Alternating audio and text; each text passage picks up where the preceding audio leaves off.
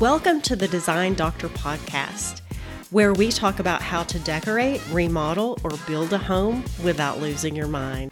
I'm your host, Krisha Palmer, physician turned interior designer and life coach. So come on in and have a seat. Let's talk. Hey friends, welcome back. I hope you had a wonderful holiday. I can't believe it's over. Well, almost over. This is like that weird week, or I think this is coming out during the weird week in between Christmas and New Year's where I forget like what day it is, what time it is. It's very disorienting for some reason. But since this is the last episode of this year, I thought I would use it to feature some of the best moments from the Design Doctor podcast. I went back and I just chose clips, some of my favorite clips from previous episodes that you all told me really helped you a lot, ones that stood out to me. And I think it'll be nice to be able to listen to these kind of back to back all in one episode. So here are some of the best moments from this year from the Design Doctor podcast. So I want to give you a set of questions to ask yourself and to ask whoever it is you're working with, whether it be a subcontractor or a contractor, to help move the conversation along towards a solution. All right, because that's the goal, right? Not to figure out whose fault it is or where things went wrong. It's just let's get to a solution, right? So here's question number one. I would ask, are there codes involved? Because sometimes there is, okay? Sometimes something legitimately cannot be done because it interferes with some type of residential building code. So clarify that, first of all. Is this a code issue? If it is, you're probably not going to have a whole lot of room to move around. But if it isn't, then you've got definitely some more flexibility. Question number, is the issue that it can't be done, or is it that it's just harder to do? More time consuming, right? That's an important thing to clarify. And I would ask, can this not be done at all, or is it just harder? Is there a way? Okay. Another question that will stimulate that conversation towards a solution is this something that can't be done, or is it that it can be done, it'll just be more expensive? A lot of the times that's the case. You've been quoted a certain amount and they're trying to stay within that budget. And so when you request something maybe that is more complicated, that would require more work, more material, more expertise, it should and does cost more, right? But you want to have that option, knowing going into it, if I want this and it's important to me, I'm willing to pay for it. So I would ask that question, can it not be done, or is it just more expensive to do? Another question that you can ask is, if it could be fixed, how would it be fixed? And then the last question I would ask is, what can be done about this? Instead of this can't, just accepting that this can't be done, ask, how could this be fixed? So when we are kind of keeping color in mind on the front end of our decorating process, most of the time we think about what colors we like or dislike, and we think about what colors are trending. But there's a much better way to think about color, and that's what we're going to explore in this episode. So when you're thinking about color, instead of just limiting it to, what colors do I like or dislike and what colors are trending, I want you to ask yourself two very important questions. And here they are. Number one, how do I want this room to feel? And number two, what am I going to be using this room for? Now, you might be wondering and thinking to yourself, why do I need to think about how I want the room to feel and what I want to use it for? I just want a color that looks pretty. But good design is about so much more than just looking pretty. Our environments have a huge impact on our sense of well-being, our mood, and our productivity. It's been well studied and documented in design psychology literature, and a huge part of that impact is color. So in this episode, we're exploring the psychology of color that we use in our homes and how it affects us. Because choosing colors is about so much more than just how it looks.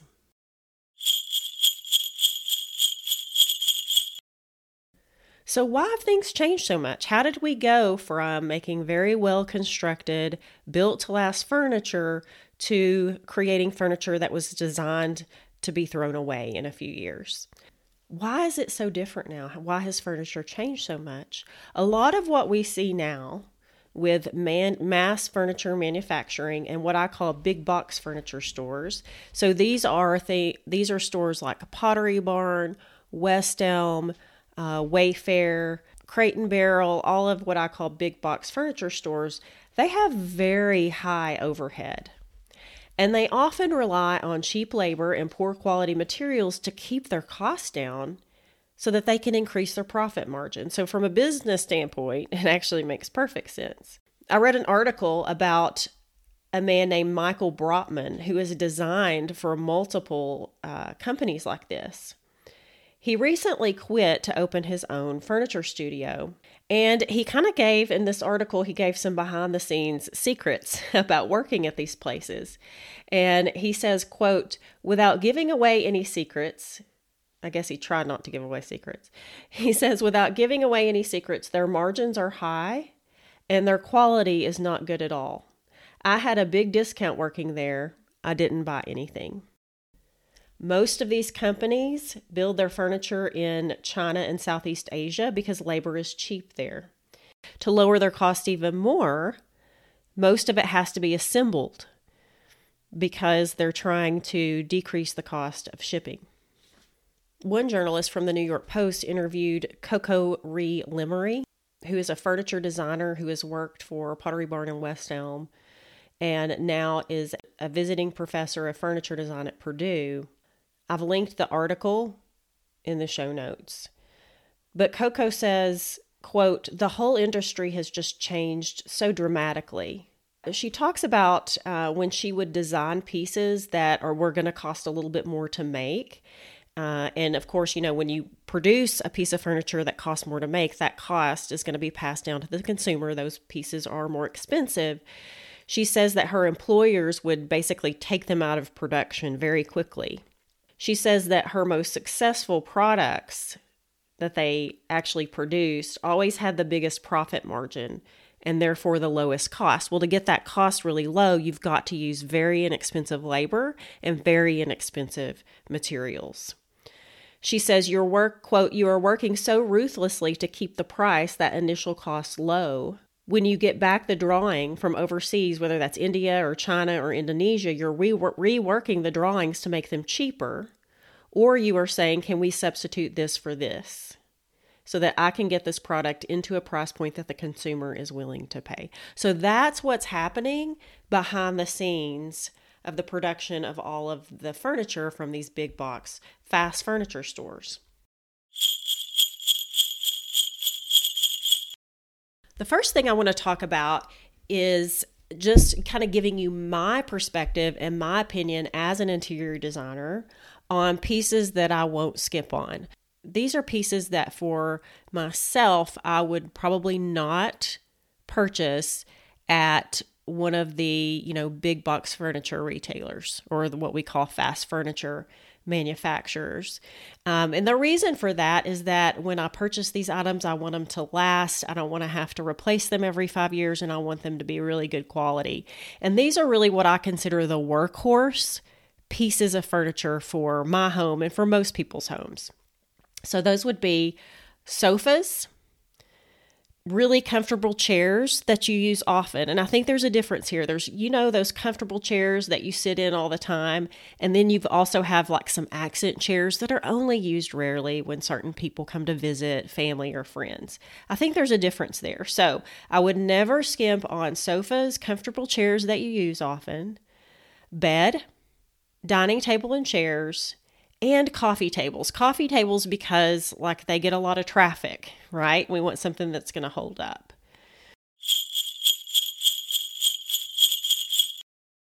So tip number 2, ask your partner to tell you how he or she really wants to feel in the room that you're working in.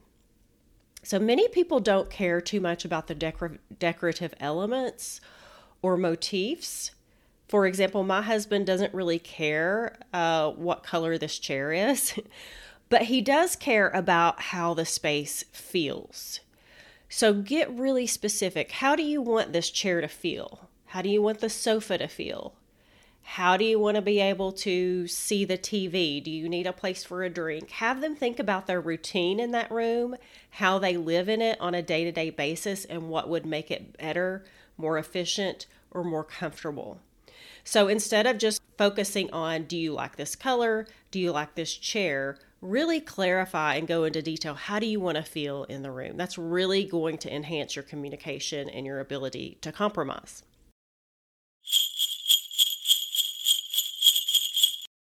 I see posts on social media almost every day. Someone will post a photo of an empty room or a room that they're in the process of redoing, but it doesn't have any of the new stuff in it. It's just their old stuff. And they'll ask, what colors are in? What's everybody painting their home these days? What color should I paint this room? So obviously there's nothing wrong with asking this question. It's just that in order to give an informed, really good quality answer, we've got to have more information. And this, I think, is often the missing link, is we don't push further. We just start throwing out some good paint colors, or often the advice that's given is just good paint colors that have worked in that other person's house. For example, I might recommend Benjamin Moore's Ballet White. Is it a great color? I don't know. There's no such thing as a great color in and of itself. The question is it a great color for this space? That's the question that we really need to be asking. And the reason that you don't want to start off your whole design process by choosing your wall paint color first is that we don't yet have all of that information yet. So what is that other information that we need to make a good informed decision? Well, number one, and really the most important, is that we need to know what's going to be in the room. And by that, I mean, what colors are in your furniture? What colors are in your rug, your pillows, your drapery, or anything else in the room? That's the most important question. But there are others, like how do you want your room to feel? Do you want to be really productive and be able to get a lot done in this space, or do you want to sit back and relax with a cocktail at night? Other questions are, what direction does your room face and how much natural light does it get? So when we ask and attempt to answer this question of what paint color should I use on the walls in this room, and we try to answer it without all of this additional information, that's when we get into trouble. That's not to say that I'm trying to get you to make a decision to get the white sofa and have hardwood floors and do bold colors and use bold wallpaper. That's not the point. You may still decide to go with a safe neutral color. You may still decide to go with the LVP versus hardwood. The process of making that decision from a place of abundance is going to be so much easier, and you'll know that that decision's coming from that place of abundance instead of from a place of fear. I will say that when we are really guided by this fear-based decision making, rather than coming from a place of abundance, the result is often a kind of boring, safe, bland design. Now, not always, but it happens a lot. I see people that are really afraid of things getting dirty, really afraid that things are going to be hard to clean. They're afraid they're going to get tired of it. So every decision that they make is based on these fears. And so we choose the safe, neutral beige paint color. We choose the safe sofa with the safe fabric. We choose the safe flooring. And when you combine decisions that are all like that, you end up with kind of a boring, safe design. And guess what the result is? You get tired of it because it's boring and it's safe. Now, there's nothing wrong with that if you're like that. But what I want to do is just get you to get curious about those fears, to question them. You may make the same, the outcome may be the same. You may still choose to do those same things, but it can come from a different place.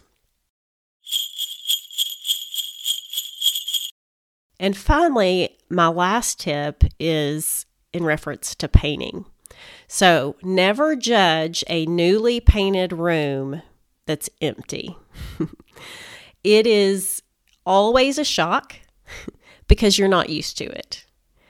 And when you put furnishings and rugs and window treatments and other things in a room, it can totally change what you perceive that color to look like. So I'm not saying that you'll always, end up liking it. You may not, but don't pass judgment until everything's in the space. I hope you've enjoyed the best moments from this year, some of the best moments anyway, and I hope you found them helpful. I've been in the midst of planning all the topics for 2024. If you have any specific questions or any specific topics you'd like to hear about, please shoot me an email. My email is Kricia, that's KRICIA @Kricia.com. I would love to know.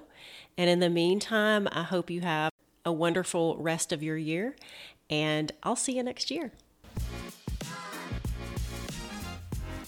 If you're a woman physician who loves all things design and decorating, be sure to check out my private Facebook group, House Calls for Physicians, or you can visit my website at www.housecallsforphysicians.com.